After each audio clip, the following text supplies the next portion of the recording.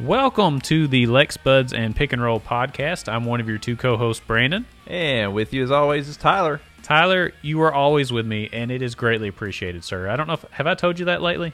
No, not since last week. Okay, it's been a full week. I wish I could tell you every day, Tyler, to be honest. That means a lot. Thank you. All right, enough of that crap. Anything interesting happening this week in the world of Tyler Bentley? Well, it's Father's Day weekend, so that means I get to pick all the places I want to eat tomorrow. So that's a big day. Where are you going? I haven't decided yet. I want to kind of see where my hunger takes me in tomorrow, what I'm in the mood for. I will definitely start the day out with some donuts for breakfast. That will be a guarantee. Well, you know what is closed on Sunday, right? Are you referring to Chick-fil-A? Yes, I am. Is this in reference to our last episode? It is in reference to our last episode, and, I just wanted to bring it up. You're not going to be able to go there for Father's Day. Are you upset about that? No, because they are kind enough to give their employees the day off on Sunday, on the day of rest. Okay, so other than Father's Day, I'm excited, too. We've actually got some reservations somewhere. Apparently, Kayla made some reservations for me. It's a surprise? I guess. No, it's actually at, I think it's OBC. Oh, nice. You get the bacon in a glass there. You know what? Any place that serves bacon in a glass deserves my business. I'm sorry. Just so you know, restaurants in Lexington, if you want to earn my business, put bacon or some sort of meat product in a glass. Guaranteed to get me there. Yeah, I'm surprised there aren't more meats in a glass. That seems like something that, people would have caught on to by now. Yeah, and people say that humans can't innovate anymore. And I would just challenge that and say, what about this bacon in a glass? You tell me that's not innovation. It is. It's fantastic. I mean, whoever thought that you could find more places to put meats? So I'm for it. We need more meats in glasses. We need more meats on sticks.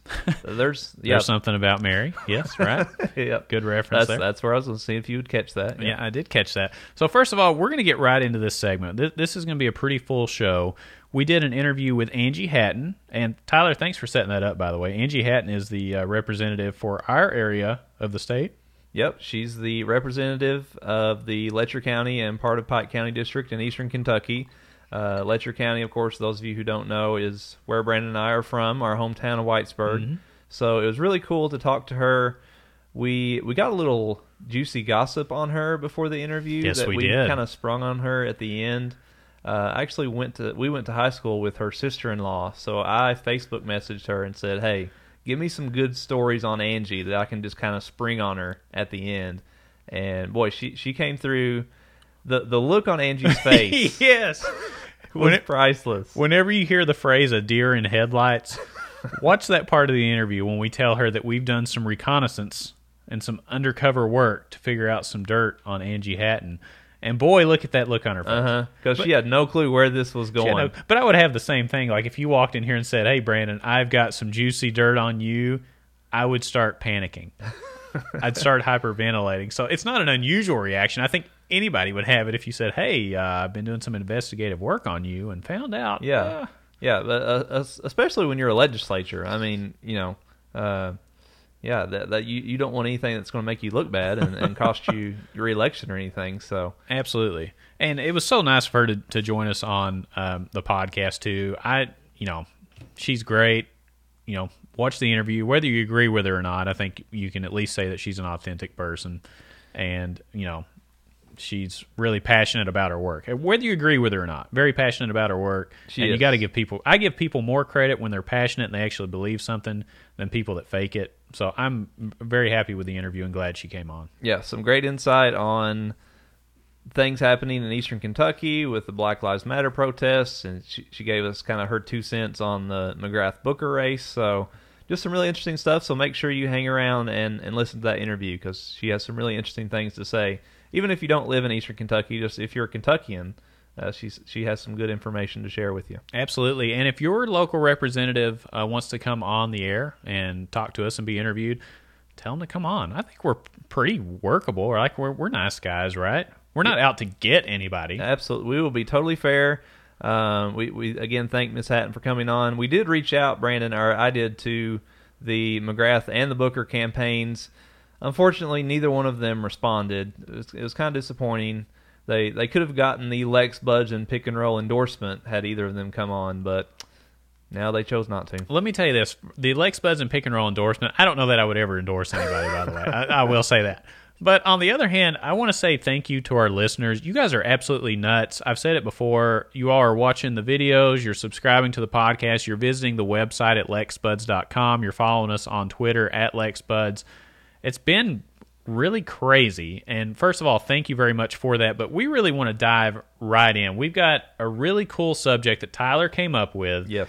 It's a presidential election year.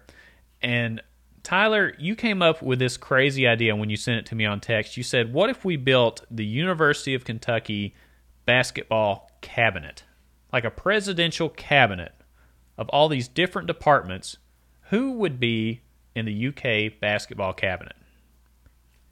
What a great idea. Yeah, I'm excited. You know, we're going to build our Kentucky basketball presidential cabinet today. We're going to go through all the positions that a president would normally have to fill, only we're going to fill them with Kentucky basketball players, and I'm going to tell you why all my choices are better than yours, Brandon. That's fine. And just to be clear, we are going to do this, Tyler, we were born in the 80s, correct? So we're going to do this from the time frame that we recall, and that is, for me, it is the Rick Pitino era and beyond. Yes. Just because I don't remember what happened in 1985. I was 3 years old. What do I know? Yeah, I know Kenny Walker is great. I know Dan Issel was great. I know Wawa Jones was great. But you know what? I never saw any of those guys play personally. So just, you know, for us to be able to comment on them, we're starting from the last 30 years for our cabinet. So Absolutely. So let's go down the list. And just to give people a preview of what's in this, we've got the president, the labor secretary, which is the hardest worker, the Secretary of Human and Human Services, which is who's in the best in shape and ripped, the Secretary of Housing and Urban Development, which is the best shot blocker. You like that one? That was very nice. There's a bunch more topics. We're going to go through them all, and we're going to debate them all right now and kind of see who's going to build the best cabinet. We'll let you decide. Yeah, I'm going to write them all down. You write them all down. Make our picks here. Yep, that's very good.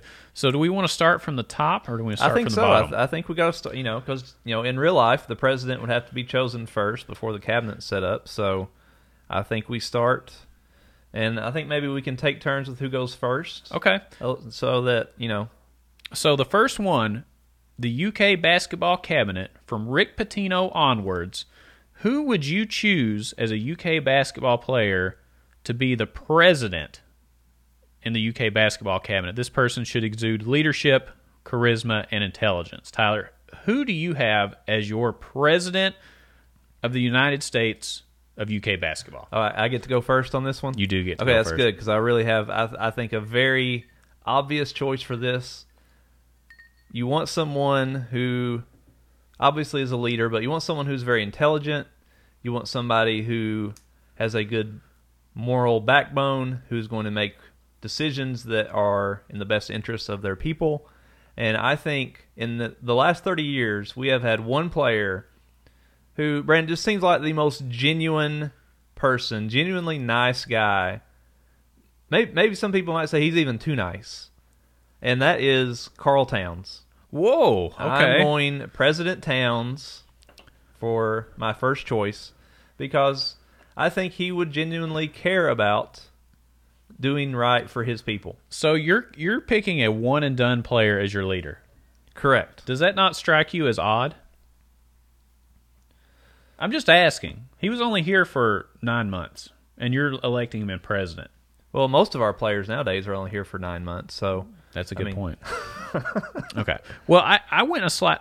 You do raise a good point because Karl Towns seems like the nicest guy on the planet. Yes. It's really weird. It's almost like it's fake, but it's not because he does it all the time. Yeah, he would probably actually never get elected because he is too nice. He would never talk bad about the opposing candidate. So, well, I'm going to pick somebody that was a leader of some of the best teams in University of Kentucky basketball history. Okay, we're talking about the 96 and the 97 teams.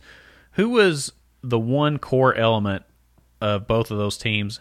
And that is Anthony Epps. I thought you were going to go Steve Masiello, but okay, yeah, no, Anthony Masiello was a close 12th on that one. No, you know, Anthony Epps, when you think about the greatest teams to ever play at the University of Kentucky, he was the leader he was a solid leader in those teams. I'm not talking NBA players. We're not talking about Ron Mercer, Derek Anderson, and all the guys that went on to the league and got drafted into the lottery. I'm talking about a guy that those guys looked up to lead those teams. And that's Anthony Epps. He was tough. He was a great college player, and he led those teams to greatness without having NBA talent.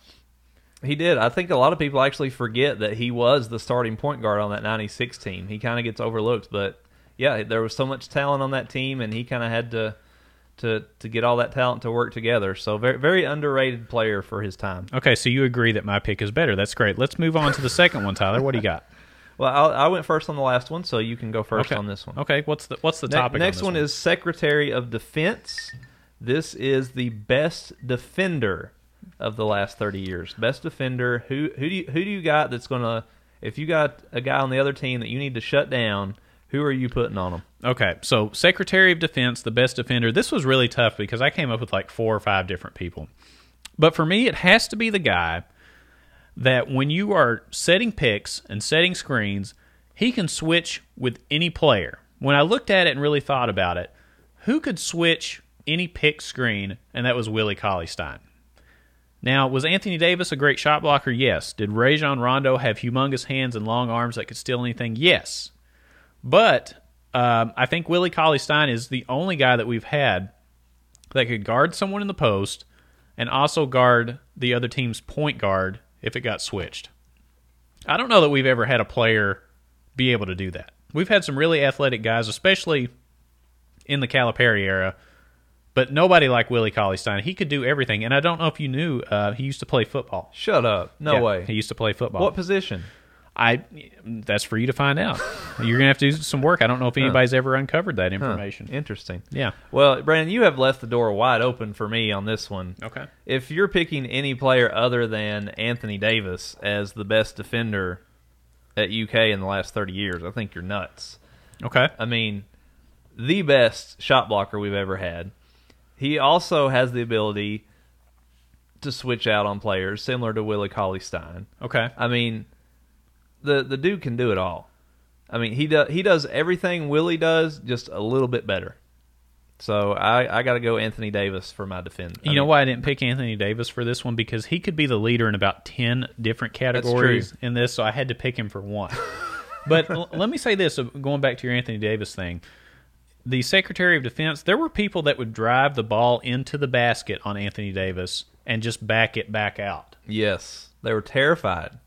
They would dribble all the way into the goal, and they're like, "Oh, nope, wrong way. I took the wrong." I went, You know, it's like Siri comes on and says, "Make a U-turn at blah blah blah." That's what they did when they saw Anthony Davis. They said, "Make a U-turn at the next stop," and they went back out to the 3-point line. Yeah, it didn't matter if he was guarding you or if he would just come over and block a guy he wasn't even guarding. He would just come block their shot out of nowhere. I mean, just incredible. We'll never see another player like him. So that makes me sad. Yeah. I really like Anthony Davis. Once in a lifetime player. What a freak of nature athletically. All right, so the third one here, I'm going to go first on this one, Tyler. You went first on the last one. I think it's my turn. You picked Willie first. Jeez Louise. All right. Quit trying to cheat.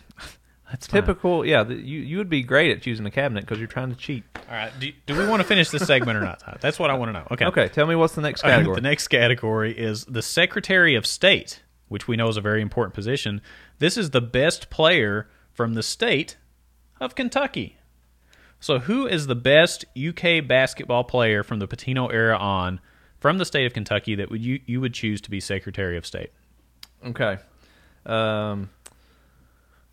haven't had a whole lot recently, so I think you've got to go back to the 90s probably to find. That was kind of when we had the best players from the state. Okay. Now, I will say who should be the number one on this list is Chris Lofton. But you know what? Tubby Smith decided, nope, I don't want the greatest basketball player out of Kentucky in the last 20 years to come play. I want Brandon Stockton and Josh Carrier and Todd Tackett instead. Calm down, Tyler. That was, I'll be honest, that was the final straw for me with Tubby. I went and watched Chris Lofton hit 9 threes in the state championship game, had 39 points, and Tubby's like, nah, I think we're good. We don't need any three-point shooters. Well, come on. Josh Carrier hit every three in practice. You know this. He did. So, I mean, maybe Tubby just caught him on practice day. Maybe he didn't go actually watch the games. Maybe he went and watched Josh Carrier in practice. Yeah, but that still drives me nuts. That was the final nail in the coffin for me with Tubby. Just had to go off on that real quick. So instead of Chris Lofton, I'm going to go. Who do I have here? Scott Padgett. Oh, Scott Padgett. Really? Okay. Hey, you talk about big shots. Okay. He hit some big ones in the '98 run. That Duke game was amazing. Yeah, he hit the big three-pointer against Duke. I mean, the memory we all have of him going crazy after he hit that shot. Dude was just a gamer, and really wasn't a hugely heralded recruit. Just strong work ethic. Just kept working his way into the rotation, and he played a key role in that same 96, 97, 98 era that we just talked about. So I'm going Scott Padgett for my Secretary of State. You know what? That is a fair point, and I'll give you Scott Padgett. However, I think that Darius Miller is a better choice. Darius Miller had a great high school career. Just like, Padgett had a great high school career, or they wouldn't be at UK. Right. True. But he worked his way from kind of struggling his first couple of years to, by the end, on the same team with Anthony Davis, Terrence Jones, Deron Lamb, managed to be a senior leader on that team and lead them to the 2012 National Championship. I'm a huge fan of Darius Miller. He surprised the hell out of me by doing anything in the NBA. I know that's bad to say, but I honestly didn't expect him to do really anything. He's been great, and I think he's gotten so much out of the talent that he has. He's developed a three-point shot, and he developed it over the course of his career. He was kind of an anchor for that 2012 team with all that talent. Michael Kidd-Gilchrist, Anthony Davis, Terrence Jones, Deron Lamb, Marcus Teague. He was the anchor on that team, and I think just a huge part of what made 2012 great. Yeah, and Gilchrist even gave up his starting spot to Miller a couple times just because they knew how important he was to the team. So we both picked a guy from a national championship team. I think those are both pretty good picks. Yeah, absolutely. Who went first on the last one? That was me, so you'll go next. Next category is the labor secretary. Who is the hardest worker? No, wait. Well, no, you skipped labor secretary on the labor secretary was supposed to be the last one. Okay, just forgive me, Tyler. Okay, it's okay. I forgive you. Hardest worker, who got the most out of their talent, Brandon? Who worked extremely hard, maybe exceeded their abilities? So labor secretary, who worked the hardest, UK basketball from Patino on, I'm going to say DeAndre Liggins. DeAndre Liggins, I sit here and try to pinpoint what he did well. I feel like he just went out and drove the other team absolutely friggin' nuts. I can't say he's a good 3-point shooter. I don't know if he's a good foul shooter or not. I don't know what he does, but I know that he was a big part in what Calipari was doing these first few years that he got here.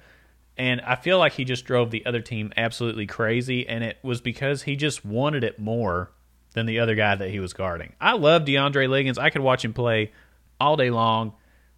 I think he is the hardest worker from the Patino era on because he turned that into an NBA career off just hard work.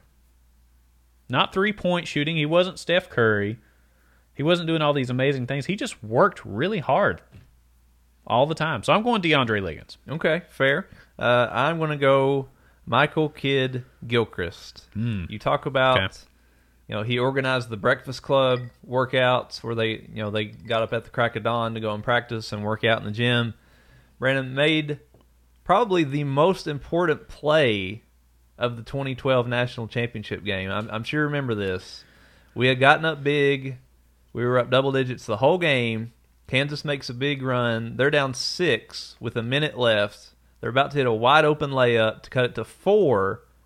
And Kidd-Gilchrist just comes out of nowhere and makes a block. Then Kansas turns it over. Saves potentially the national title for us with that one play. Because if they score on that, it's a whole nother ball game. Our players are going to start to get a little tighter.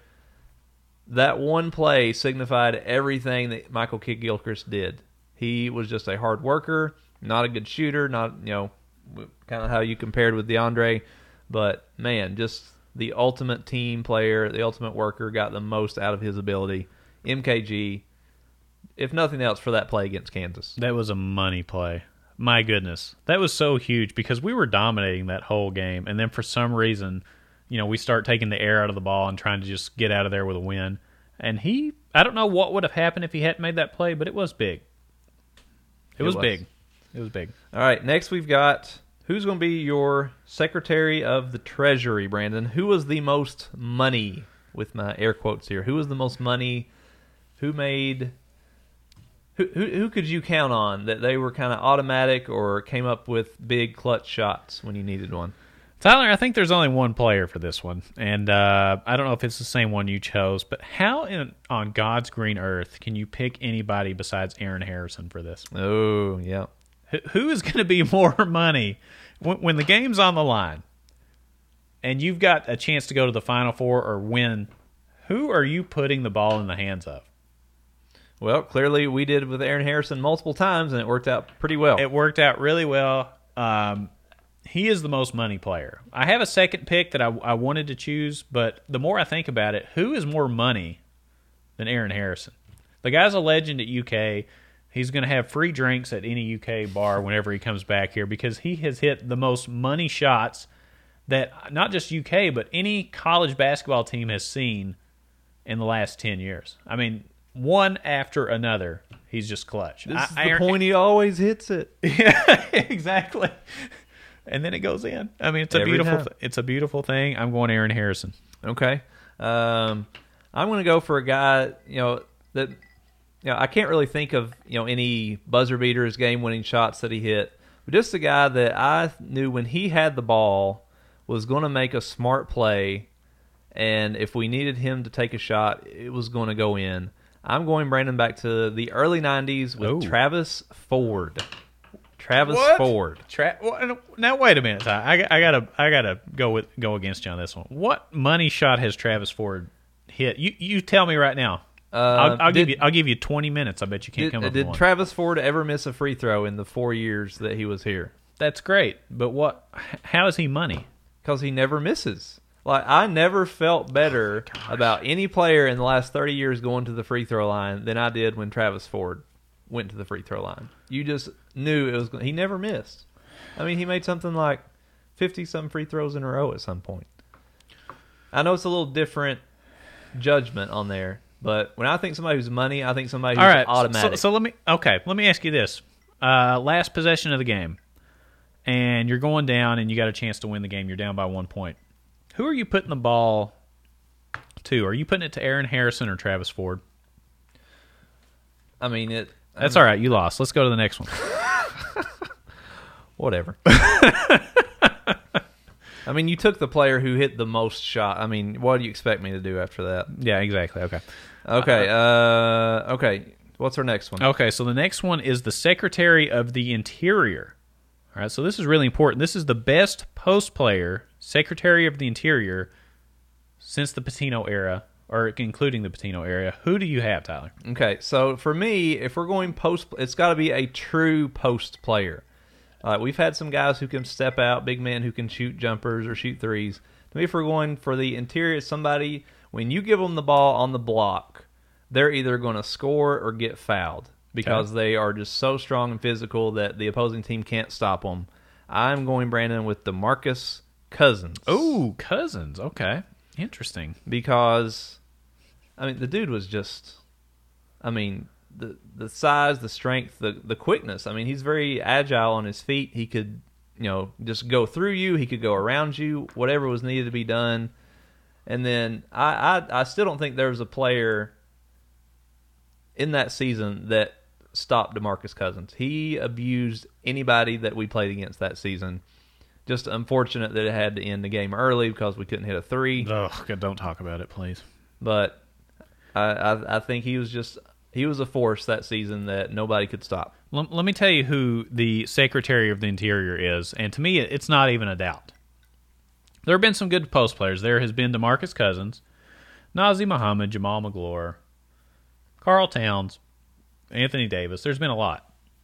But for me, it comes down to Tubby Smith finding that magical fax to get Randolph Morris eligible. You're not going with Randolph Morris. Randolph Morris is the secretary. Oh, my goodness. How good was Randolph Morris when he played here? You tell me that there's a reason why Tubby used some black magic or some voodoo magic or whatever you call it to find that fax in his desk. It's because Randolph Morris is the man when it comes to post players at Kentucky. Every time he got the ball, he could do something. He could do something. Yeah, you're right. Yeah, he would do something with the ball. He would score points, and he would do a good job, Tyler. That's what I'm going off of here. Okay. I think I just have a bad feeling for Randolph Morris because if you remember, Brandon, one time in college we saw him out at a bar and we tried to get our picture with him and he refused to take his picture with us. He's just like, nah. You know what we ended up? You remember what we ended up doing? We ended up like you would just walk by and I would be like, yeah. It was before there were photo bombs. We did a photo bomb behind Randolph Morris before that was even a thing. Hey man, can we get a picture? No, man, I'm cool, man. Well, no, you're not cool. Well, screw you then. Screw you, man. Fine. Like he owed us anything. What Right. did Randolph Morris owe? Yeah. But I mean, he was such a great player, but he's overlooked because of the fax thing. He was only here for a couple of years. But I'm going Randolph Morris. He could always score in the post. He was an imposing force. People forget about Randolph Morris, but he was really, really good. Who's winning one-on-one, Randolph Morris or DeMarcus Cousins? That's all I'm going to say. You don't have to answer that. Moving on. I think I clearly had the better choice on That's that one. fine. Next one, we have the Secretary of Agriculture. Oh, yeah. So this one is for the player who grew the most. See what I did there? Agriculture. They were growing something. Yeah. Well, I think there's one obvious choice, and I think you may pick it. So I'm going to go with something different. Okay. I'm going to go with Joe Crawford. Oh, okay. Joe Crawford went from his freshman year wanting to leave the program. He barely made it through. Yeah, he almost left halfway through his Yeah, in freshman December of that year, he was ready to go. He was part of that heralded class that included Randolph Morris. Included Ramel Bradley and Rajon Rondo, right? That was the class. That was it. And he sat the bench. He wasn't getting off the bench at all.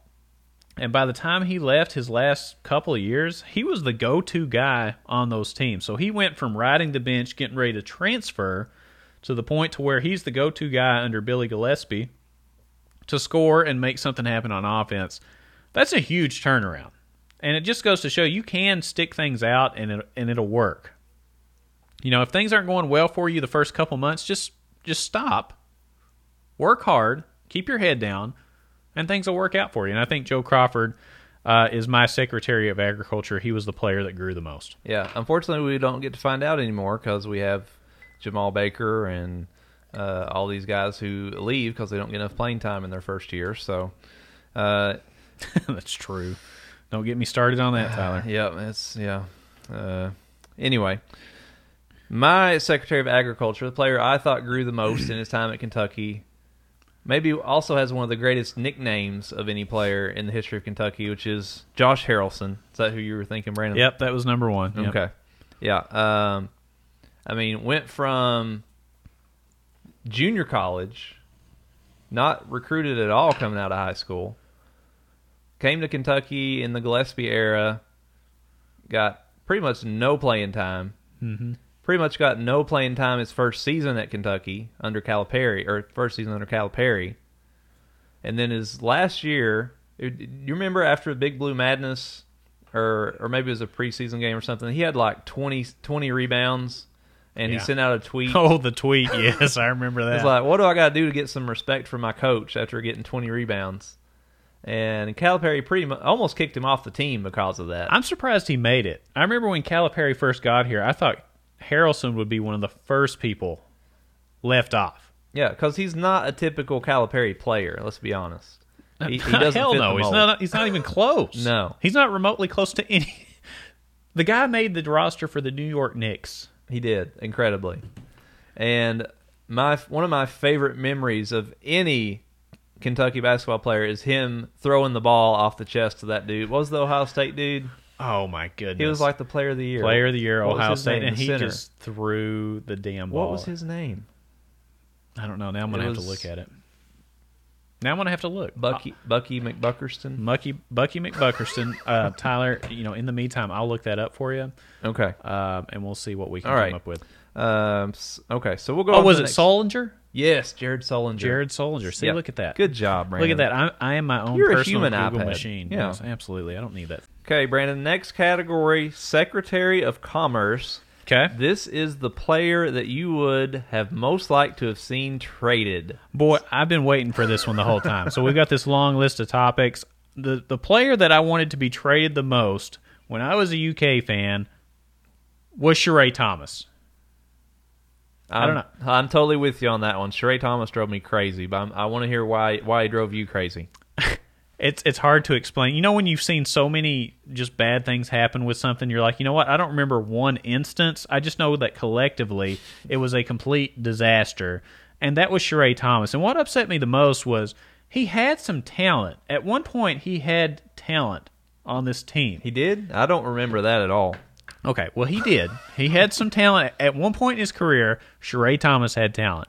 And was it like in Space Jam? Maybe the Monstars stole his talent. Maybe that's what, because I don't remember him ever having any talent. Okay, well, I'm going to disagree with that. He had some talent, but there was just something that never translated, and I don't know what it was. I laugh about it now, and I feel kind of bad because I feel like I ragged on Sheree Thomas a little bit. He had some health issues, but if I'm looking from a UK fan perspective, who drove me the most crazy and that I wanted to trade at some point during my UK fandom from the Patino era on, it was Sheree Thomas. Yeah, my biggest memory of Sheree Thomas, I don't know if you remember this, Brandon, but there was a game, I don't remember who we were playing, but we were down 1 or maybe 2 with a few seconds left. Tubby calls timeout, set up a play. Oh, no. And You're going down this road, aren't you? I am. I'm telling this story. And, Tubby, say what you will about Tubby, but he was always very good at, during timeouts, at drawing up a good I'll give you that. Set play. Yes. That was one of his best strengths. So anytime we called timeout, set up a play, I'm like, okay, we got a pretty good chance of this working. Kentucky ran a play for Sheree Thomas to take the game-winning shot. They got him the ball off the screen, got the ball on the block about 4 feet from the basket. I mean, he's right under the basket. And Tyler, do you remember what happened next, Brandon? Oh, I don't want to say, but I know that the shot wasn't very close. It wasn't. In fact, he airballed it. He airballed the game-winning shot from the block. And then a few weeks later, I don't know if you remember this, it was in the SEC tournament. I think it was LSU. We ran the same play, only we gave the ball to Chuck Hayes and he made it. I don't know if you remember that one or not, but in the post-game interview, Chuck Hayes said, yeah, that was the same play we ran a few weeks ago, and the coach decided to run it for me this time. Like, well, thank God. Well, thank you very much, right? It's like not giving the ball to Randall Cobb against Tennessee. Exactly. Jeez Louise. Don't get me started. Now my blood pressure is going up again. I don't know if I can handle it. So my Secretary of Commerce, the player I would have liked to have traded was Sheree Thomas. Who do you have? Anybody who's ever listened to an episode of this show, Brandon, has probably been able to figure out who I would like to trade. I've made it very clear my strong feelings on this player. I'll give you 2 guesses, but you're only going to need one. Player I most want to trade is... Wait, I can guess. If it's based on... It's E.J. Montgomery. Correct. Okay, there we go. E.J. Montgomery, Mr. Sulk, hang my head, make poor decisions, listen to my friends and family to go to the NBA. E.J. Montgomery just drove me nuts, man. I would trade E.J. Montgomery for a box of Lee's Famous Recipe chicken. And you know my feelings on Lee's Famous Recipe chicken from last week. I would trade him for a box of Lee's chicken. I would trade him for about anything. Whatever we could have gotten. I mean, I like Lee's Famous Recipe. I'd almost trade anything for him. But the fact that you don't like it says a lot. Interesting. So the next one we have is the Secretary of Health and Human Services. And for Health and Human Services, this is the player that was the most in shape or ripped, as we're going to call it. Yes. Okay. And you're going first on this one. You want me to go first? I have a feeling who you're going to pick for this one. Let me tell you this. So I'm a graduate of the University of Kentucky. I went and played basketball at the UK Students Athletic Center, the Johnson Center. This is a really nice place. And I'm sitting there shooting basketball. There's like 20 or 25 of us that would play basketball all the time. We would just run pickup games and all that kind of stuff. One day I go in there, and there's this guy that looks like he's been chiseled out of a friggin' statue. He looks like a Greek god.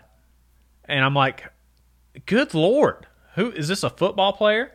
and he's just shooting basketball by himself. I get a little bit closer, and it is none other than Kalina Azubuike. Yes, I knew that's where this was going. Yeah, Kalina Azubuike. Let me tell you this. He may play like Jane and look like Tarzan. The guy is very imposing when you see him in person. I mean, unreal, like, bodybuilder body as a freshman. As a freshman play. Yeah, he came in that way. He was already sculpted. He was already sculpted. He came in, whipped all of our asses at the Johnson Center. Not even close. We thought we were hot stuff playing pickup basketball. No, Kalina Azubuike made us look like little children. Did you get to guard Kalina? No, but after the game, I did rebound for him. I said, Mr. Azubuike, may I please rebound for you? Mr. Azubuike. Is there anything I can do for you, sir? Because he was a grown man when he came here. Muscles out the wall. I mean, his back had bicep muscles on him. Like if I tried really hard, I could sit here and I could try to flex. I'm not going to do it on camera. Don't do that. No, the camera lens isn't big enough, obviously. But he had those muscles on his back. That's pretty impressive. Like back there where you don't even see. Those are the muscles you don't even see. Yeah. And the guy was just ripped. Freaked me the hell out. He is the most in-shape player I've ever seen. Yeah, I think that's the obvious answer. I don't think I can give anybody that can compare to Kalina, Mr. Tarzan, as you said. But I'm going to go with somebody that I also saw in person. Saw him at the airport when we were going on vacation last year. That is the... Oh, you saw him at the airport? I saw him at the... the transfer from Stanford, Reed Travis. Oh! You talk about a guy with just muscles on top of his muscles. I think that was actually part of his problem. He wasn't the best leaper, right? He had a hard time getting off the floor. And I think it's just because he was so muscular and just so big that he had a hard time just kind of moving in general. You know what's interesting is you look at him, and to me he doesn't look like sculpted like Kalina, but he looks like, you know how you say people are big boned, but they could actually kill a man with their bare hands? Yeah. That's what I imagine Reed Travis as being out in the wilderness, and like if a grizzly bear came up to him, he would get him in a chokehold and put him down. And I think that's a separate type of chiseled. I feel like It is. He's a tough-looking guy. I would not want to try to box him out. No, not at all. I would feel much more comfortable trying to box out E.J. Montgomery than I would Reed Travis, that's for sure. You are not going to stop on this E.J. Montgomery train. E.J., if you're listening, we would love to have you on the show. I'm sure he'll be... to talk about your poor choices. Maybe I can help steer you in the right direction, young man. All right, moving on. We're going to go to, Brandon, next category, next position is the Secretary of Education. Your E.J. Montgomery stuff's killing me. Okay, what's the next one? So we're going to go with who is the smartest player during the last 30 years. Now, you could go a different way. This could be just overall intelligence. This could be basketball intelligence. You take this however you may. Yeah, so for Secretary of Education, the smartest player since, including Patino and on, I'm going to say Tayshaun Prince. He is like the cerebral leader / Yoda / if I pictured some UK basketball player on the mountaintop that was like a guru that was sitting around waiting for people to ask questions, just sitting there sipping their tea and just waiting for somebody to climb to the top and ask them how to do things, I imagine that to be Tayshaun Prince. The guy his facial expression never moved. Even if you watched the UK North Carolina game where he hit 5 threes in the first 3 or 4 minutes, including one from the logo, the guy's facial expression was just basically, yeah, I just hit one from the logo. That's just something I do. Mm-hmm. That's what I do here. I think that's really impressive to me. I think if people are looking for guidance on how to play basketball and how to make it through the ups and downs of a basketball game, I think Tayshaun Prince is the quintessential choice for smartest player because he never went too high. He never went too low. He was just Tayshaun Prince. and he went about his merry way, and he did his thing. He was. Now, I don't know if that necessarily makes him smart. You know, we know he was quiet and cerebral, and so you're on record as saying Tayshaun Prince is not smart. I said I don't know if he's smart. He might be. He might not be. I'll send that message to Tayshaun. I'm sure he'll be excited to hear your take. I've never heard Mr. Prince, wonderful player, and I love Tayshaun. Mm-hmm. I've never heard him say more than a couple words when he was at Kentucky, so I don't know. He might be a genius. He might be like Goodwill Hunting or something. I don't know, but good. Okay. I don't know. I don't know that being quiet makes one smart. I have a guy, Brandon, who I think is smart in several different ways, and let me explain to you what I mean. I already feel like you're wrong, but go ahead. I'm going with Rajon Rondo. Okay, and I'm not talking about that. He's going to get a 1300 on his SAT. I don't know. He may be intellectually book smart too, but as far as the X's and O's of the game of basketball, and especially offensively, I don't think we have ever had a player who just understands basketball concepts better than him. I think that was part of the problem as to why he and Tubby didn't get along. Or he and any of his other teammates got along. Well, that's true. I think it's just because he understands the game of basketball so much more than most people that I think he kind of gets frustrated that people don't understand it as much as he do. As he much as he do. As he do. He does a lot for basketball. As much as he does. So I think that's probably a big reason that he has such conflict with people.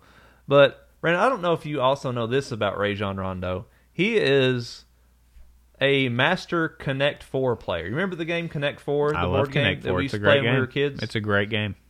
If you go on YouTube, you can watch Rajon Rondo playing Connect 4 with multiple people. He just goes from board to board and can keep in his mind the boards of all these different games at one time. I mean, that takes a lot of intelligence. I have a hard enough time focusing on one game of Connect 4. And maybe it's stupid to say the guy's smart because he's good at a board game. It is. You didn't have to agree with me on that. Mm-hmm. But I would let's see you play 25 Connect 4 games going on at one time. I think this needs to be a part of Calipari's recruiting pitch when he goes to visit recruits. He just needs to bring a big stack of board games. Get your Clue, maybe some Guess Who. All these different games. And if they can excel at that, they might be the next Rajon Rondo. You have lost your damn mind. What on God's green? There's so much wrong with this that it's making my head spin. What's wrong with that? There's nothing inherently wrong with it, but you're judging the smartest UK. You thought that my Tayshaun Prince example was stupid, correct? I didn't say that. I just said I don't know. You said you don't know if he's smart. He might be. He might not. But on the other hand, you are gauging Rajon Rondo as the next Albert Einstein based on the fact that he can play Connect 4. And I bet he would whip Albert Einstein's ass at a game of Connect 4. Okay. The name of the game is UK Basketball Cabinet. Uh-huh. So Connect 4, you're making the leap that Connect 4 is somehow related to UK basketball smartest player. Mm-hmm. Yes, that's exactly what I'm saying. Uh-huh. I think there is a direct correlation there between Connect 4 and ability to play basketball. Maybe that's what we just need to start finding the best Connect 4 players in the world and teaching them how to play basketball. So you're saying instead of all these mixtapes that we should just send in Connect 4 play? I just want you to say it out loud. I want you to say it out loud so I can hear how ridiculous it sounds. Can you say what you're thinking out loud and summarize it in one sentence? All I'm saying is it takes Wait. No, don't say all I'm saying 20 Connect 4 games at one time. Don't say all I'm saying is. I'm saying just tell me your argument in one sentence. What did you just say?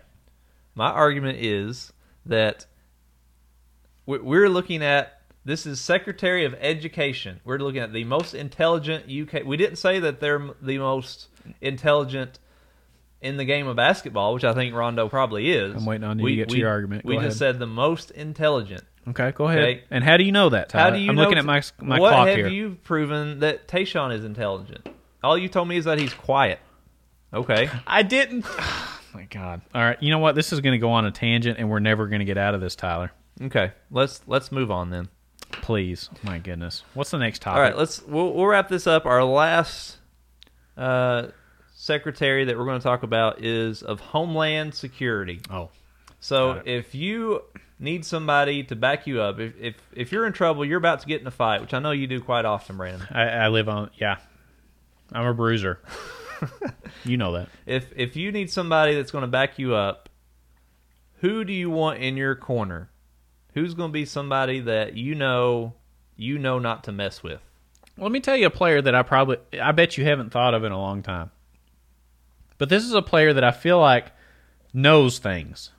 They know things. Have you ever looked at people and be like, I bet that guy's got a story somewhere. I bet he's got some. I bet he's got some good stories, and I would love to know what that guy knows.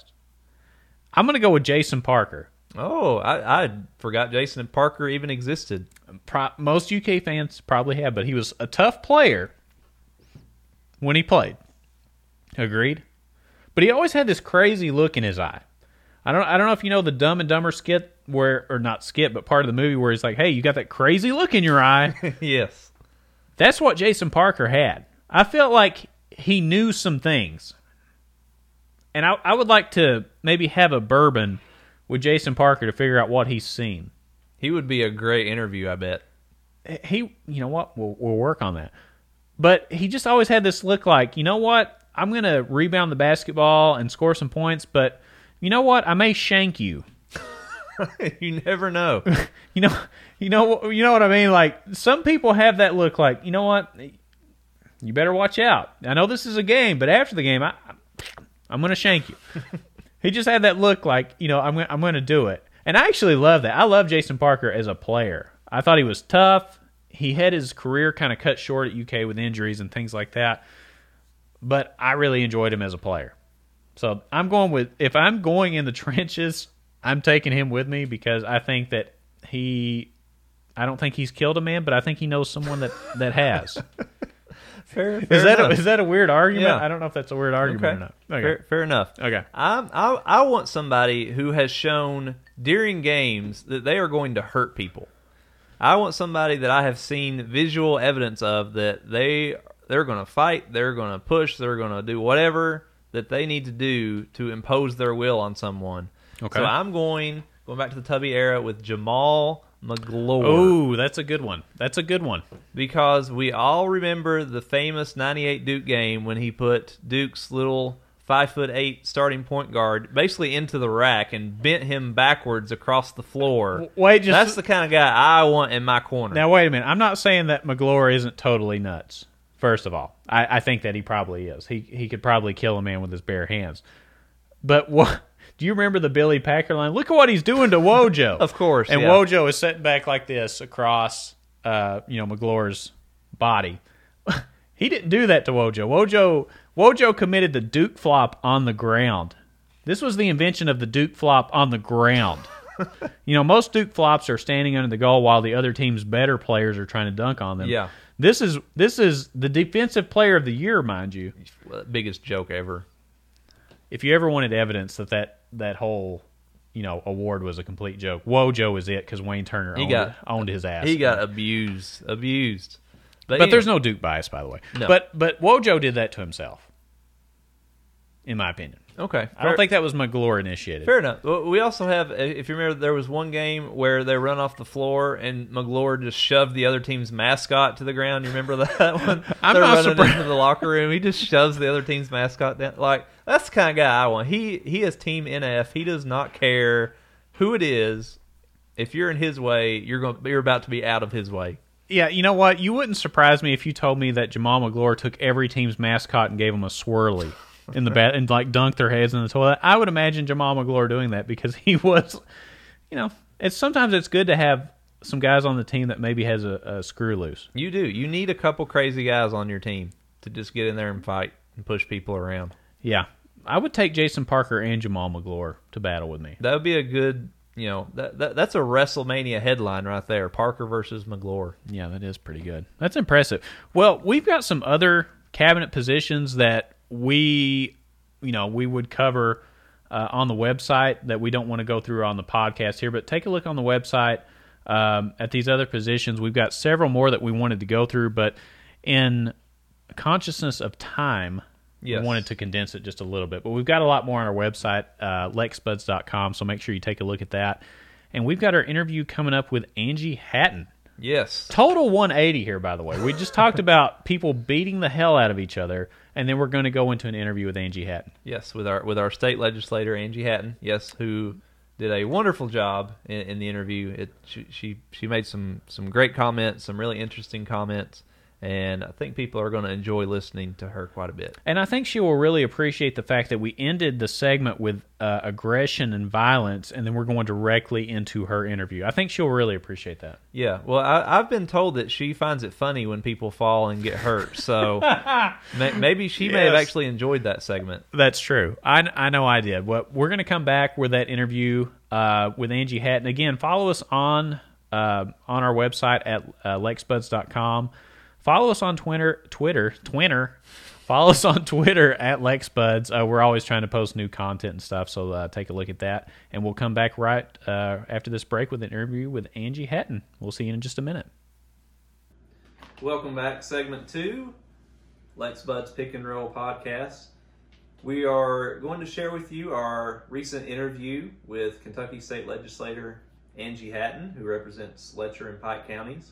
We spoke with her via Skype a couple days ago, so you may notice that the audio sounds a little bit different. You should still be crystal clear, but if you just notice it does sound a little different because we were doing via Skype. So we will play that for you now. If you're interested in seeing the video of that, we will also have video posted soon on our social media accounts on Facebook, so make sure you like our Facebook page, Let's Buzz and Pick and Roll. And without further ado, here's our interview with Angie Hatton.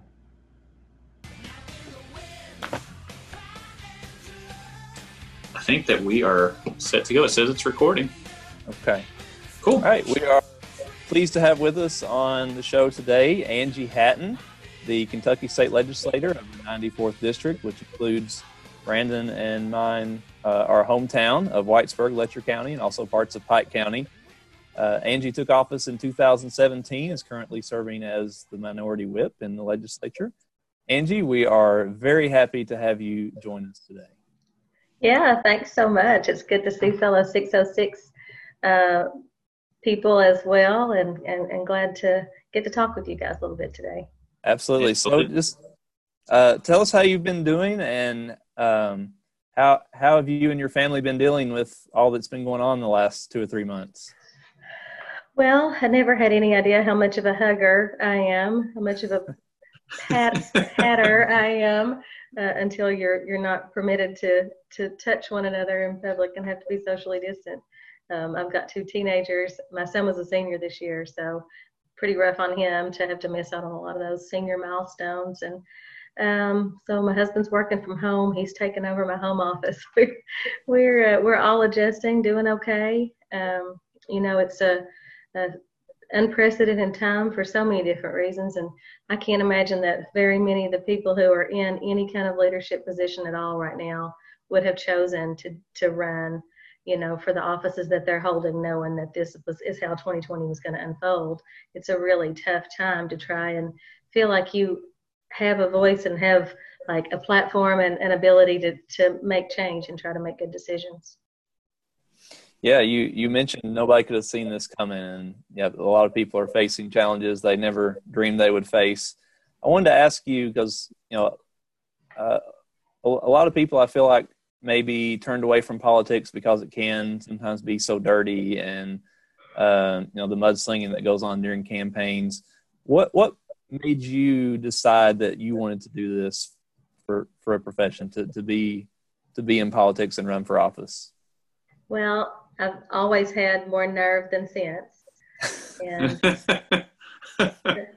that has led to a lot of decisions that led me down paths I didn't expect. On the day that was the very final day to file to run for this office, back in January of 2016, our former rep, Leslie Combs, who had been our state rep for 10 years representing Letcher and Pike, decided not to run again. So that was at about 10 a.m. on that Tuesday morning. And I realized that the district had been redistricted in 2013 to make actually Letcher County have the majority of that district. It's 31 precincts in Letcher County and about 17 precincts in Pike. And so I just wanted someone from Letcher County to run initially was my reason. But so I drove down there in a pouring rainstorm, got my dad to drive me, and got down there with 10 minutes to spare, and ended up filing. The whole way down there, I tried to talk myself out of it. I was reminding myself that at the time I was a single mom and didn't have the time or the money to be running for office. But I just couldn't talk myself out of it. It's just it's almost like an altar call, I guess, like just a feeling that you can't ignore, that someone's got to do something about this, and maybe that someone has to be me. Because this was a time when coal jobs were leaving the mountain region. And I mean, we saw a study last week that shows that Whitesburg, Kentucky is the fastest shrinking city in the state. And also in the top 4 is Jenkins, Kentucky, which is right here in this county.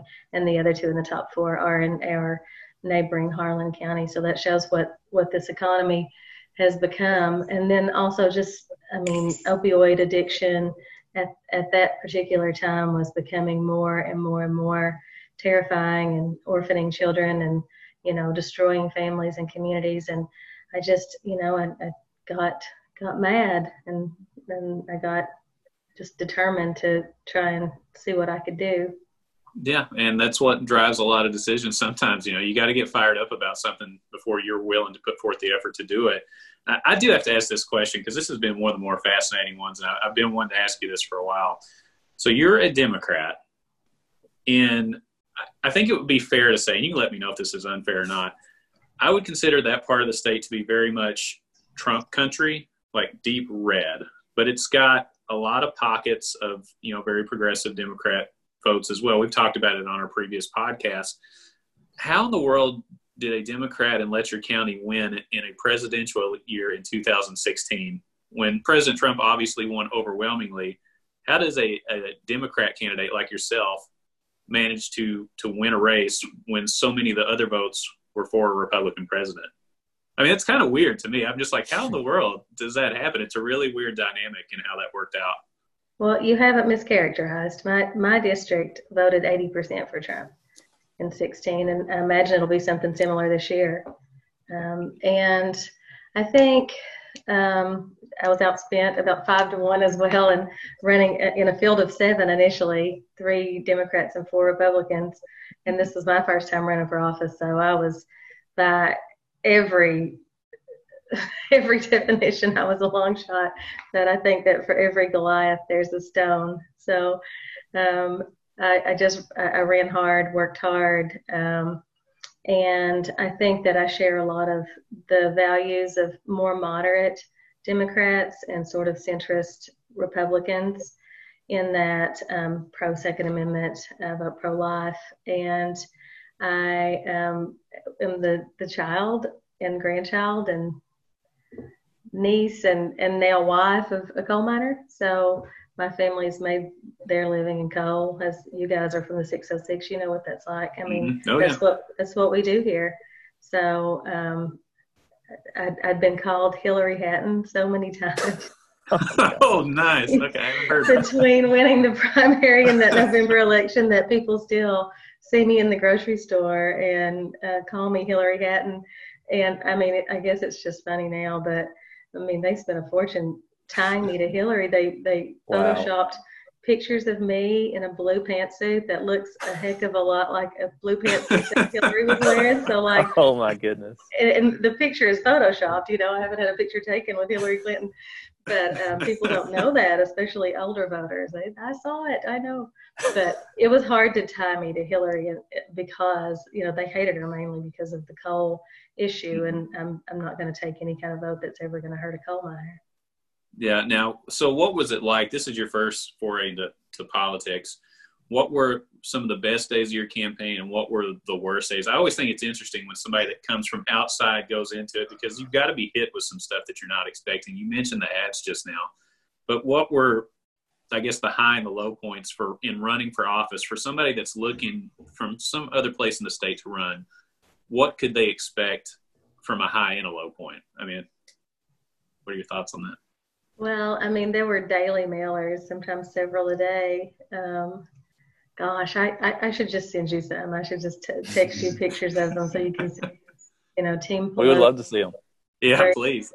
Hillary Hatton, and gosh, they had taken pictures of me where they made my face fatter, like widened it, like it's big enough, and hid my face in bushes and said I was after their guns, and I mean, really, it. So you're saying those are inaccurate photos of you in the bushes. Is that what you're saying? Just to clarify, that's not you in the bushes. I'm highly allergic to poison ivy. There's no way. Just want to clear it up. That's all. That's good to know. But so I was worried about the impact it would have on my kids. But my kids were fine. They're pretty tough. I'd warned them. What I wasn't expecting was how rough it was going to be on my parents. So I guess I was at the time 44 years old. And I guess when my kids are 44, I'm still not going to take very well to anyone lying about them. And so my parents really had a rough time with it. So that was a low point. But I mean, a high point was definitely the debates. I love the debates, which means there's something wrong with me for sure. That's something that I love and look forward to. But those were, those were big, fun, exhilarating moments for me. And then, of course, election night, realizing that, we had managed to do it. My dad and I would divide up the vote builder precinct sheets each night, and he'd say, "I'll take Thornton," and I'd say, "Okay, well, I'm headed over to Upper Chloe or Lower Pompey in Pike County," and we hit nearly every house, and went door to door and convinced people to give me a shot. And election night was it was a really amazing thing for my family and for all of my friends that had worked really hard for me. And my favorite thing is always to be underestimated, and I felt like I really had been. So. Yeah. That's great. That's a great story. And, I kind of love personally just kind of hearing somebody talk about kind of behind the scenes, what a campaign is like, and hearing you. It's unfortunate that those flyers and things were sent out. We wish people would run clean races, but we're proud of you and glad you came through that. Just kind of overall, for somebody who's never been to Eastern Kentucky, we have people from all across the country that listen to this show that probably have a preconceived image of what Eastern Kentucky is like. Just kind of for those people, how would you describe your district in Eastern Kentucky? How would you describe the people there? What are the strengths, and what are people there most concerned about right now? Well, my district is absolutely breathtakingly beautiful. The mountains are gorgeous. We've got several scenic overlooks that you can come check out. And the people are the nicest people anywhere. I've been to 28 countries, and every day I choose this place as my home and where I want to be and raise my family. And I absolutely refuse to give up on the folks here, and just have such a deep, deep love of the mountains and the mountain people.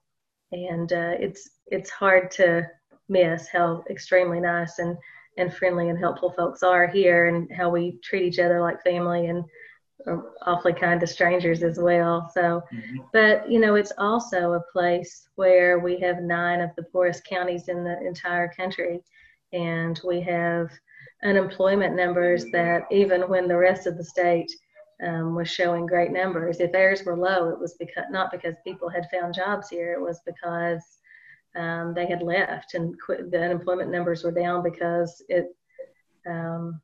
they'd left and quit signing up for unemployment because they found work elsewhere.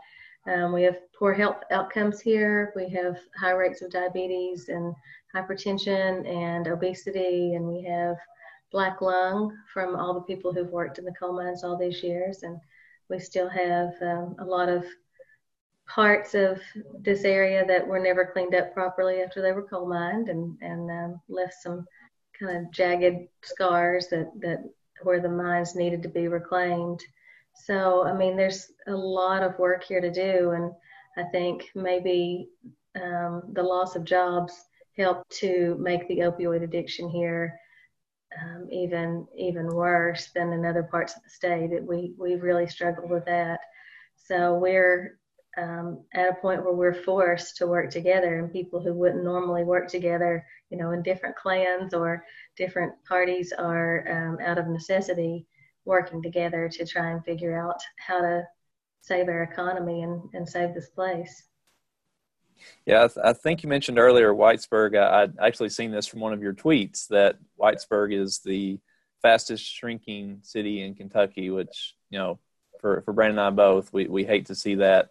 And I know a big push you've been trying to make recently is getting people to fill out their census.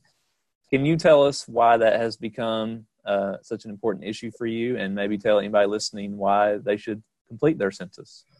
Well, it's federal money that's tied to our census count, and it's estimated between $2,000 and $3,300 per person that isn't counted would be lost to this region and be absorbed into other regions of Kentucky or other states.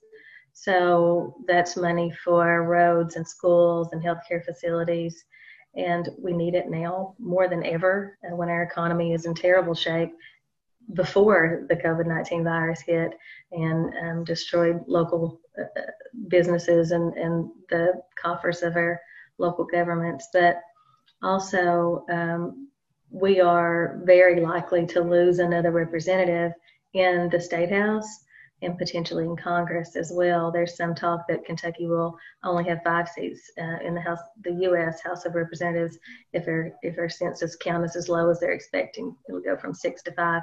So that's one less vote in Washington of people that know what we need and know us.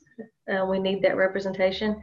And then in the House, you know, there's 100 seats, and they're based a little over 4 million people in Kentucky. So the seats are based on approximately 42,000 people in a population district. So Eastern Kentucky has a really strong likelihood of losing another state rep. We lost one in the 2010 census, and Fayette got another one. Well, Jefferson County has either 18 or 19 state reps that represent parts of Jefferson County, and Eastern Kentucky doesn't have that many altogether as a region.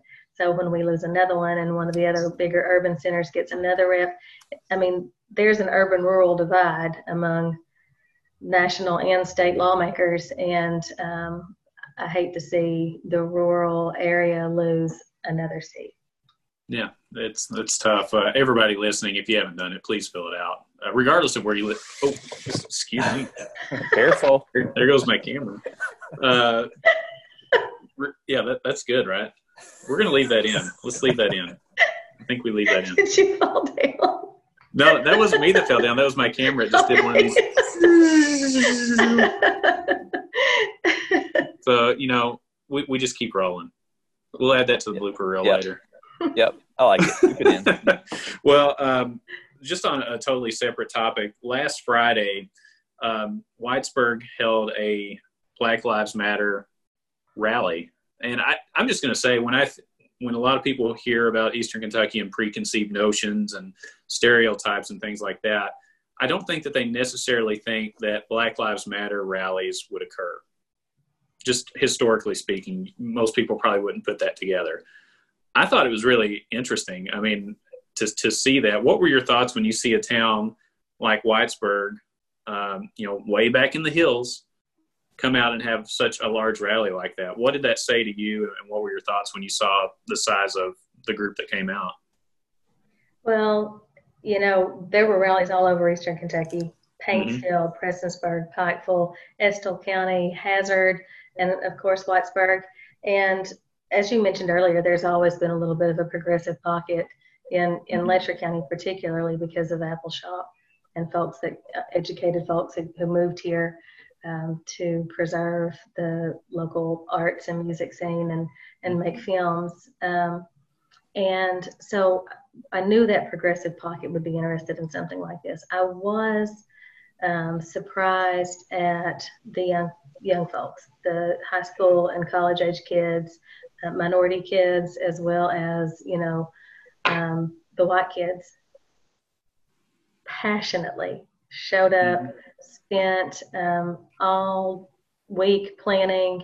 It was local, it was peaceful, it was socially distant, and there was poetry, there was prayer, and at the end, the closing prayer turned into an absolute sermon by a local Pentecostal preacher, an apostolic preacher who absolutely brought down the house and not a dry eye in the place.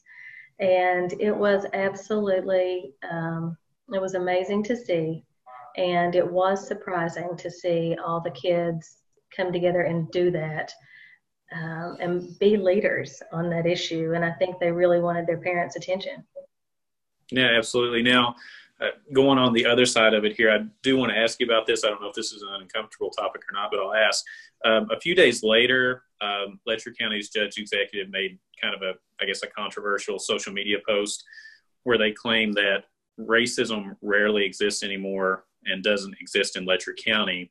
I don't know if you recall the post that I'm talking about, but it got a lot of traction online, to say the least. It circulated quite a bit, and there were a lot of heated comments kind of back and forth on that. Did you see that? And what were your thoughts when you saw it? I did see that, and I think it was unfortunate. It's hard to be a leader.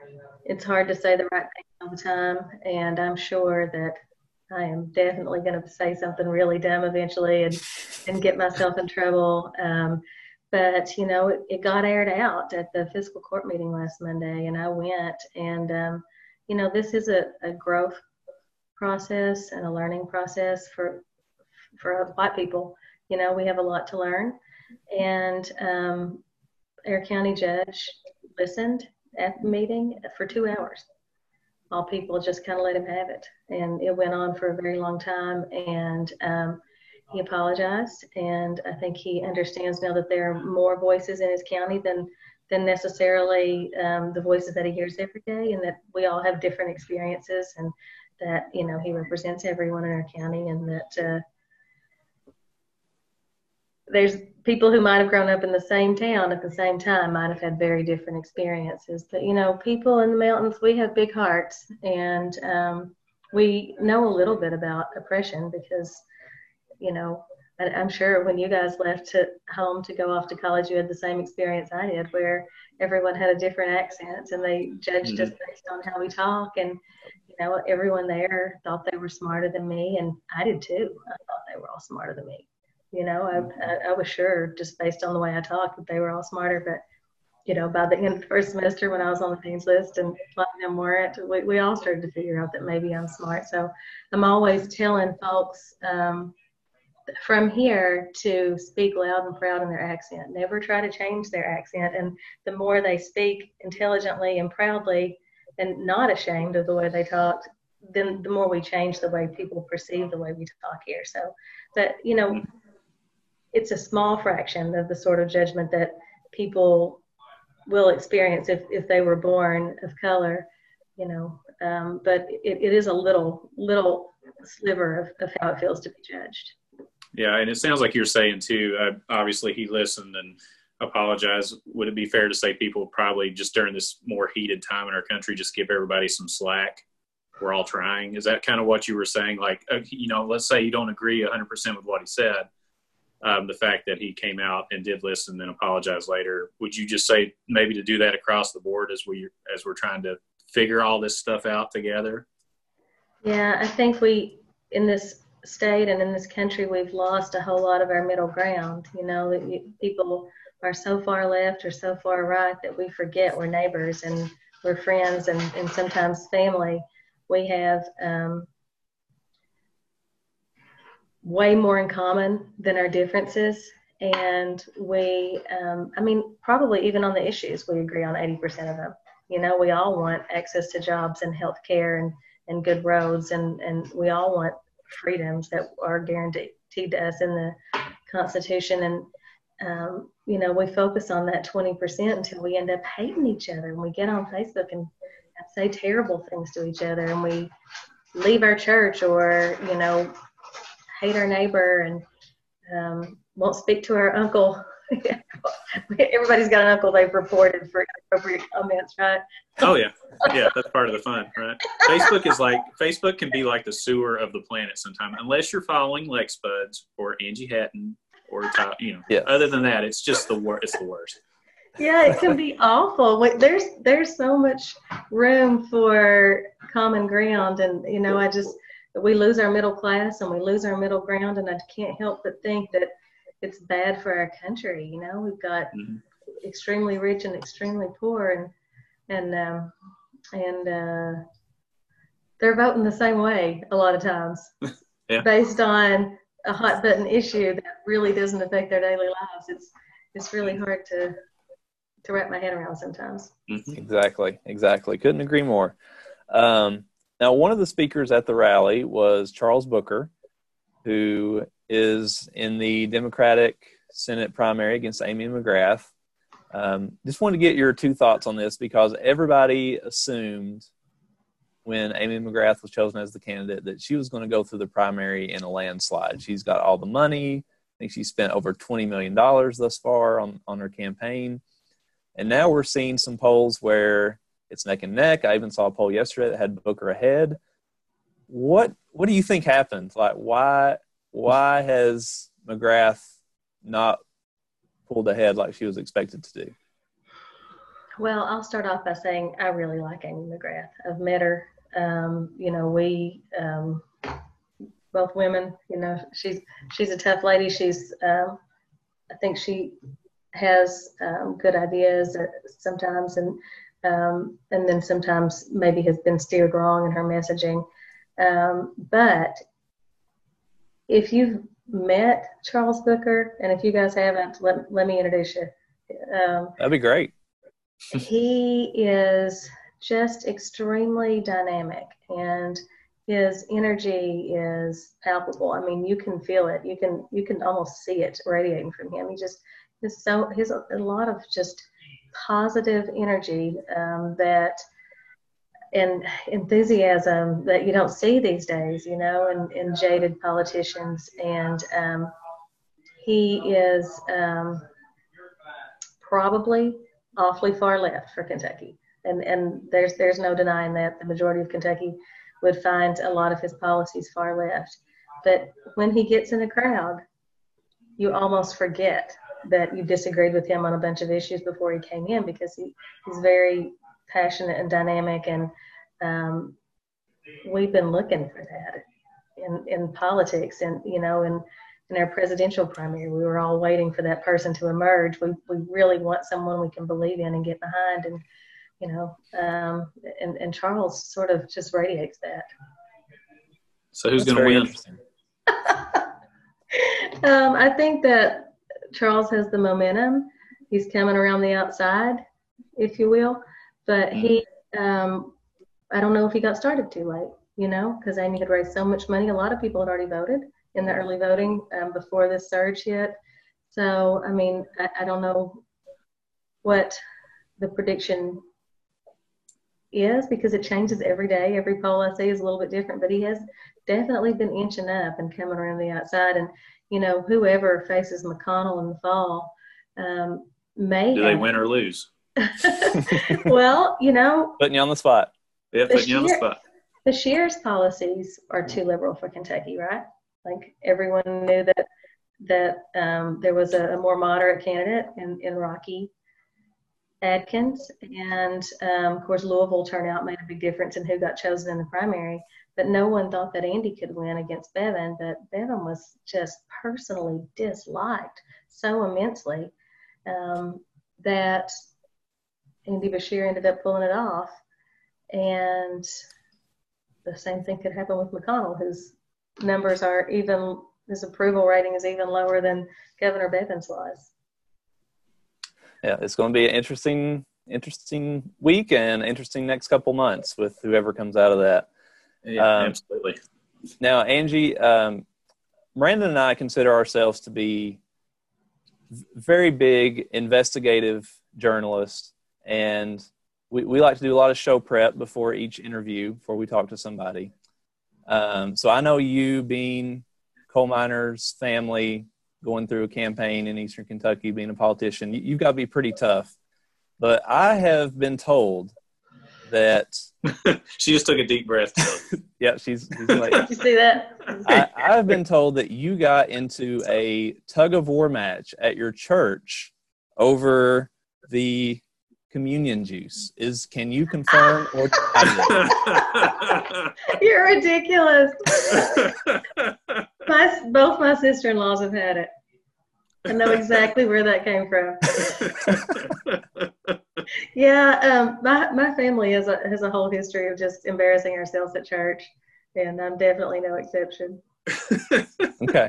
Yeah, I will let you figure out who that came from. I, of course, don't want to reveal my sources. Yeah, sources are secret. Absolutely. On another related note, I've also been told that you enjoy eating off of other people's plates because the food tastes better off of others' plates. You've definitely revealed your source now.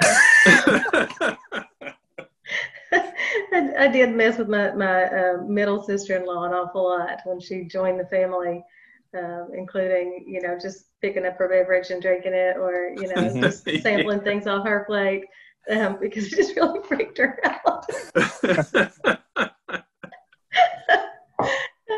That's too funny. Yeah. My wife does that too. I'll sit and I'll make dinner, and she'll be like, "Can I try yours? Yours looks better." Mm-hmm. Yeah, I didn't ask first. You just go and I didn't know her very well. So. Yeah. See, that's good. See, that aggressiveness played well into your politics. And now, that's why you've been so successful, because when you saw something on the plate, you just said, no, I'm taking that off the plate. That's how it works. She's the only one who's shorter than me in the table. No, there's one more that's shorter than me, but so I had to establish my dominance, as the second shortest person. I got it. Understood.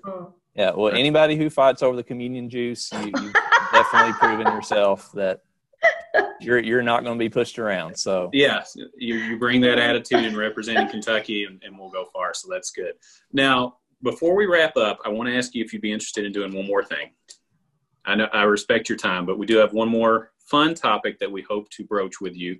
Tyler and I do this skit where we have our wheel of stupid topics.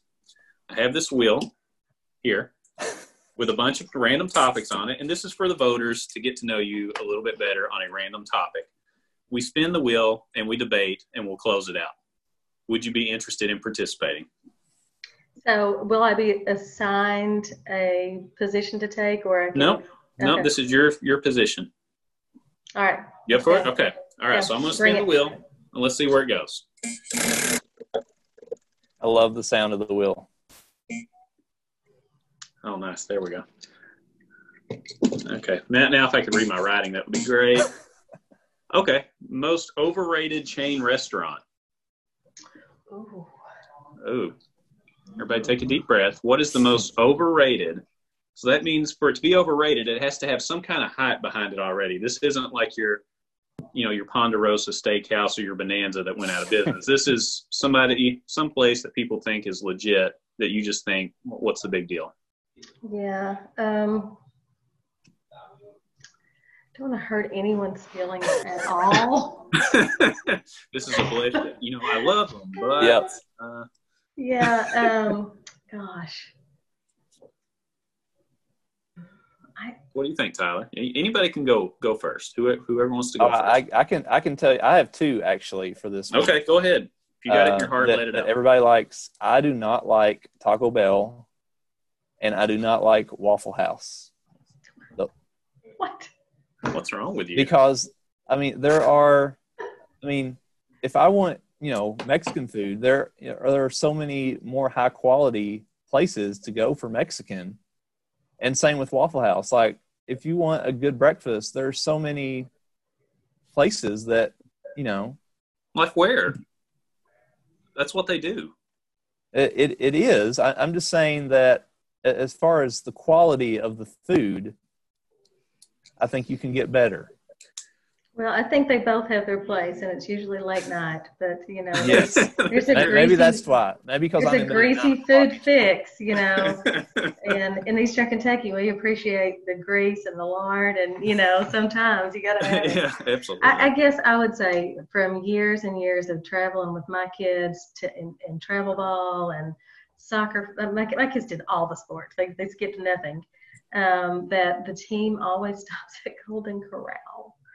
And I'm not a fan. The buffet. I think it's really bland, and I always hope that's not where we're stopping. So is it just the taste of the food that gets you, or is it just buffets in general? I mean, what's your hang up? Oh, well, I got nothing against a buffet. Against the buffet. It's a buffet. As we've already established, you like taking food from separate areas, so you like the buffet concept already. Right? Yeah, it's just really bland food, just not tasty. Bland food. Okay, fair enough. I'm gonna go with O'Charlie's. I don't know if you guys do you guys eat there? Anybody eat at O'Charlie's? I waited tables at O'Charlie's for No way. when I was a kid. Oh no! Wow. Okay. Yeah. Well, I don't. My main food group for those years were those rolls that are free.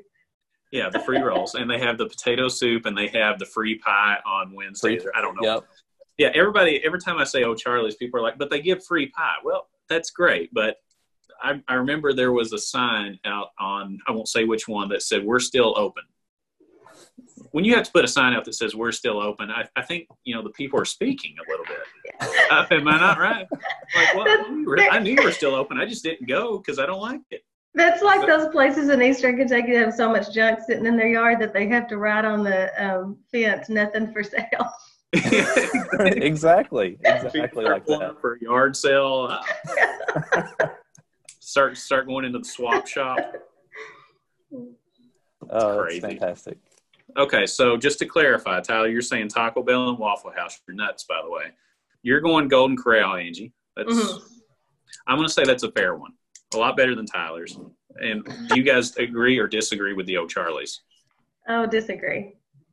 Disagree. Only because you worked there, right? Well, working there was rough. Now it was a tough job. It was super stressful, actually, and I have all kinds of crazy stories about what a terrible waitress I was. I worked hard. I can't wait to hear those later on. That sounds Brandon, she was probably taking food off people's plates before she got to the table, is what it We're was. going to keep coming back to that. Yeah, the sister-in-law's dead. Yeah.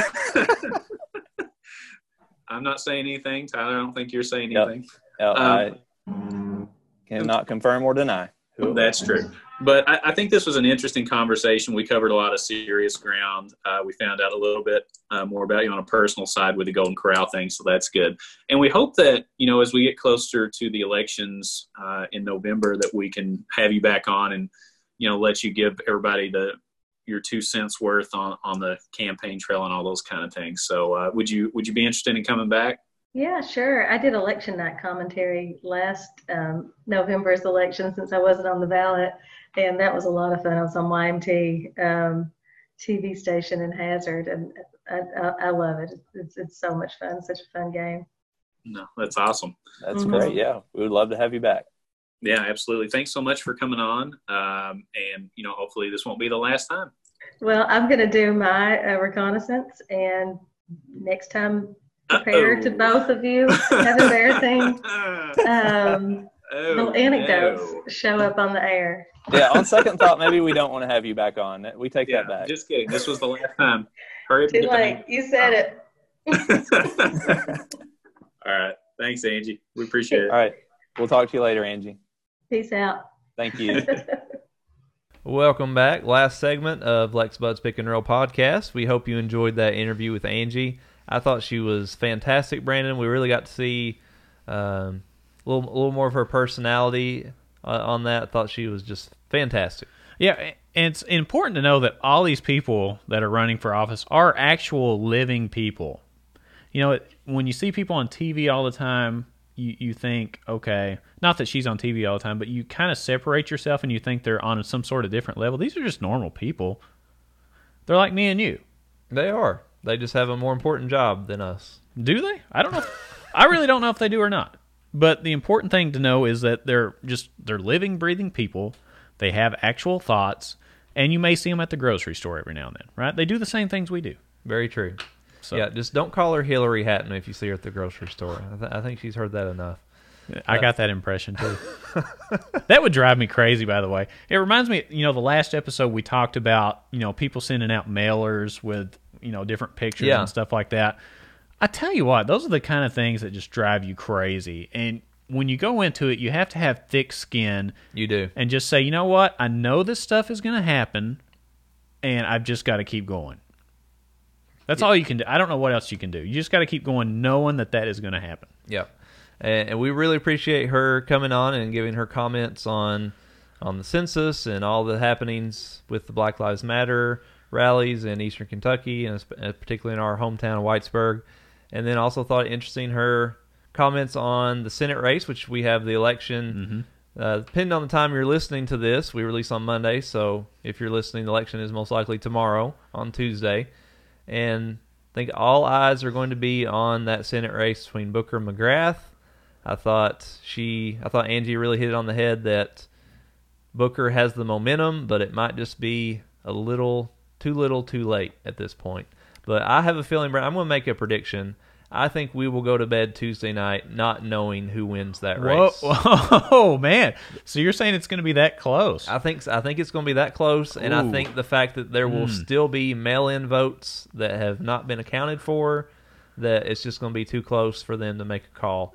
So I think we may be a few more days before we find out who goes against Mitch McConnell. Yeah, that's going to be interesting because, my gut tells me that McGrath has such an early lead because her campaign, if you look at her ads, it's been, hey, get your absentee ballot in. And I would be doing the same thing. Get your ballot in. Hurry.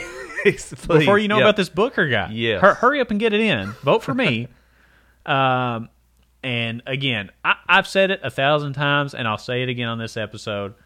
I don't know how you pick Amy McGrath as your candidate. If she can't beat Andy Barr in Richmond and Lexington, how is she going to beat Mitch McConnell in the entire state? And I don't care about politics. I'm just talking about from a political strategy perspective.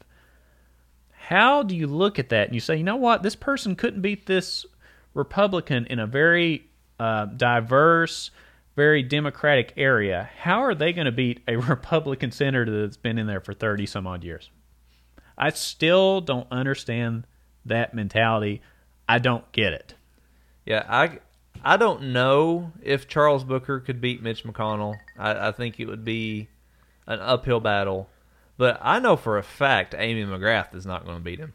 So if that's your goal is to beat Mitch McConnell, I don't know how you vote for Amy because there's just, like you said, she can't beat Andy Barr. She's not beating McConnell. If that's now, if you think Amy's the better candidate, that's a different story. But if you're only voting based on the person who's most likely to beat Mitch McConnell, Amy's not it. It's not, and maybe neither one of them are it. But we know Amy is not it. Yeah, you've got to throw some Hail Marys whenever you're going on to, compete against the DC powers that be. Regardless if it's McConnell or if it's any other senator in your state. Wherever, we have a lot of listeners that are from out of state, which is ridiculous, by the way. It is crazy. We've got overseas listeners, by the way, too, which is, I don't get it. But regardless of what state it is, whether it's Kentucky, whether it's California or somewhere else, if you've got an incumbent that's been in there for 30 some odd years, you better bring your game. And if your game is somebody that's lost in the most liberal area of your state, you're probably not going to win. Agreed. I don't understand it at all. It's going to be interesting, and I'm in addition to just seeing how the races pan out, I'm interested to see what happens on Election Day when all of Fayette County, all of Lexington converges to Kroger Field to vote at one location. How do you think that's going to pan out? You know what? I can tell you how it's going to pan out because I'm going to be there. Okay, so you didn't do mail-in vote. No, I'm going to be there to record it. Oh, okay. I'm registered. You're there for posterity. Just so everybody knows, I'm registered independent, so I can't really do much in the primaries. But I'm definitely going to be there to document the hell out of that because it's going to be the biggest cluster I think we've seen in a long time. I think you're right. I don't remember how many people voted in. I should have done some show prep to see how many people voted in the last primary in Kentucky. But, I mean, there are going to be tens of thousands of people converging upon Kroger Field. Forget about the fact we're all supposed to be social distancing, mind you. I'm sure that will happen at the polling location for sure. But I just can't imagine how long the lines are going to be. I think people are going to be there for hours, and it's just going to be a complete mess. People are going to be angry. I think Tuesday is just going to be one mess, one disaster after another. And we will have coverage of that. Yes, Trust me. we will be there. I will be there. I'm going to be there first thing in the morning on Tuesday, and I will be there after the polls close to see how many people don't get in, if they do. I don't know if I told you that, Tyler. But No, this is all new to me. This is great. I'm glad you're doing this. I'm going to be there, and I'm going to document the experience of a primary voter at Commonwealth. Or not Commonwealth Stadium. It's Kroger Field. That's fine. You Pete's can sake. call it Commonwealth Stadium. But I can't wait to see what it's going to be like. Most primary voter participation is typically pretty low, so maybe it won't be a big deal. Maybe I'll get there and I'll be surprised that it's not a huge deal. But I can tell you this, if we get to November, and think about this is the end of June. July, August, September, October. We got 4 months. Yep. Until the major election. Boy, oh boy, what if this is what it's like 4 months from now? You tell me what that's going to be like. And this is going to be all over the country. That's why it's so unpredictable. This presidential election, this primary election is completely unpredictable. You can look at whatever poll you want to, online or in the news. It's not going to matter. When I'm sitting here looking at it, I'm just sitting here thinking, this whole thing is a cluster. I don't know how we're going to handle it, but I have a feeling there's going to be a lot of upset voters, and I don't like that. I like to have a clear-cut winner without any controversy. Yep. And I worry that that's not going to happen. I agree. Like I said, I don't think I don't think any of us will go to bed Tuesday night knowing who won this race. And what if this happens in November, though? What if we're going to Kroger Field, one place per county? Let's exclude Kroger Field. Think about your particular county. There's one place to vote for President of the United States. Yeah. Imagine what that looks like. We got to get stuff figured out before then. But what do you do? Well, hopefully how do you get it figured out? Get more people to mail in vote. Hopefully we can get the word out by then. Or I don't know, maybe we can just all vote online. Maybe we could text in. Could we text in our vote for president? God. Would that work? Oh my God! I'm sure there would be no there'd be nobody trying to hack that whatsoever. It sounds fail safe to me. Yeah, and that's. You know what? I'm not going to open up that can of worms because it's a whole other can of worms. We got 4 more months to talk about this. We got 4 months. You are spot on. We got 4 months. Let's not give away all our insight just yet. We got plenty of time. There's plenty to give away. But we really appreciate you listening to this podcast. And also make sure you follow Angie Hatton on Twitter as well. Whether you agree with her politics or not, I got to say, she came across she's just a normal person. Just like me and you. And it's important to remember, when people are going to protest at these people's houses, we've seen people go to Beshear's house. Yep. We've seen recently people go to McConnell's house. These are just people trying to live and breathe the same as you are. Now, they may have political differences, but they're still just normal people. They're trying to get up and do somewhat normal things. I don't know if Mitch McConnell does or not, or if Andy Beshear does or not. I'm sure they have a few more privileges that you and I don't. But they all sleep. They all eat. They all have families. They're all just trying to move along in this rat race. So, just take that into consideration when you're listening to Angie, because she's just a normal person that wanted to do some public service for her constituents in Letcher and part of Pike County as well. And it's important to remember. Yeah, and she's somebody who cares a lot about the people there, and that's why we were so excited to have her on, and we hope to have her on again more in the future. We hope to have other important governmental leaders on that we could share with all of our Lex Buds Nation out there. Yeah, absolutely. Anybody that you feel would be good to be on the show, if you know them, talk to them. We'd love to have them on the show. We want to show all points of view. Angie obviously has a certain point of view, but if you know somebody that has the opposite, we're fine with that too. We just want to try to expose all points of view without injecting our personal, politics into anything. We just like to let people talk. And whatever they say is what they say. It doesn't matter what it is. Yep, absolutely. So make sure you follow us. Make sure you visit our website at lexbuds.com. Follow us on Twitter at LexBuds. And Tyler, I think it was between the basketball cabinet and the Angie Hatton interview, I thought it was a very successful show.